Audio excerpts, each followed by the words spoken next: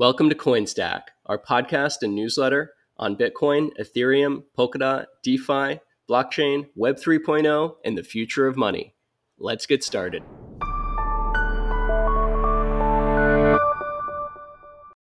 CoinStack is sponsored by FTX.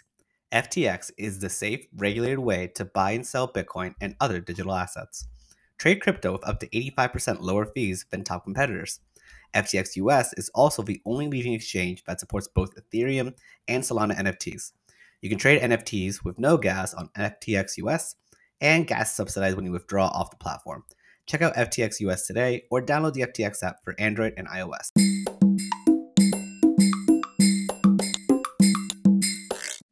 What's going on, everyone? This is Mike, your favorite DeFi DGen. It's another episode of This Week in Crypto by the good old CoinStack, where we review the top macro news, the top stats, top reports, all the top things in the last week, all the crazy things that are going on in the world of crypto.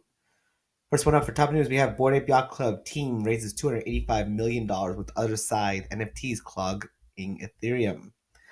After much ado, Yuga Labs held its long-awaited digital land sale on Saturday evening, a public sale debut for its Other Side Metaverse project. While the resulting land rush generated roughly $285 million for the company, it also created some of the highest gas fees in history of the Ethereum network. Investors have spent over $176 million on fees alone in the past 24 hours. Goldman Sachs makes its first Bitcoin-backed loan. Goldman Sachs has offered its first Bitcoin-backed loan, the latest sign of Wall Street moving further into crypto, Bloomberg first reported the news. Goldman secured lending facility allowed a borrower to use Bitcoin as collateral for a cash loan. We recently extended a secured lending facility where we lent fiat collateralized on BTC.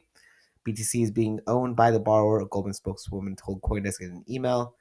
The interesting piece for us was the structure and a 24/7 365-day risk management. Number 3, SEC nearly doubles size of enforcement's crypto assets and cyber unit.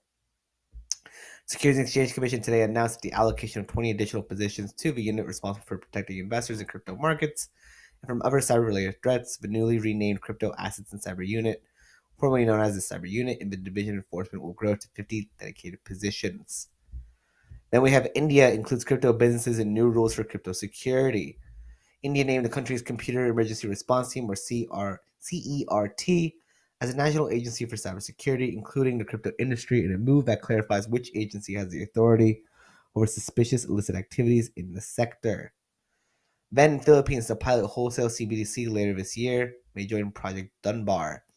The Philippines will launch a wholesale central bank digital currency CBDC pilot in the fourth quarter of this year, said Governor of the Bangko Sentro Energy Filipinas. Benjamin Diacono, talking to local news station ANC News today, has revealed plans for the project in November last year. Bitcoin Mining Council rebukes House Democrats in letter to EPA. Over 50 of Bitcoin mining's biggest advocates have put their names to a letter addressed to the Environmental Protection Agency, pushing back on recent claims made by the group of U.S. House Democrats. Last week, over 20 House representatives co-signed a letter to EPA administrators Michael Regan asking for agency to investigate possible negative consequences towards proof of work. Next up, we have Argentina's largest private bank to offer Bitcoin Ethereum trading. Argentina's largest private bank, Buenos Aires-based Banco Galicia, is making available to customers 4 different cryptocurrencies: Bitcoin, Ethereum, USD Coin, and XRP. Screenshots of buying options were posted on Twitter earlier today by bank customers, and Banco Galicia later confirmed to Decrypt in an email stating that it had added those services. 7-hour Solana crash blamed on bot swarming Candy Machine.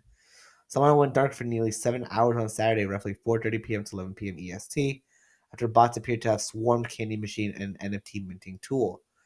The NFT minting bots reportedly submitted more than 4 million transactions a second, generating more than 100 gigabytes of traffic that crashed the entire network. Hacker steals $80 million from Rari Capital's Fuse lending pools. DeFi platform Rari Capital hacked for more than $80 million crypto assets held within its Fuse lending pools. According to smart contract audit company BlockSec, the unknown hacker stole from Rari Capital's Fuse platform a product that enables DeFi developers to create lending markets of their own. Security firms said the exploit occurred through a vulnerability in a protocol smart contract. And last but not least, Samsung's investment arm to pursue Asia's first blockchain ETF. Samsung Group's investment arm is reportedly pursuing Asia's first blockchain ETF in a bid to capitalize on growing demand. South Korea's Samsung Asset Management will attempt to launch the fund sometime within the first half of 2022 on the Hong Kong Stock Exchange. Korea Economic Daily reported Thursday.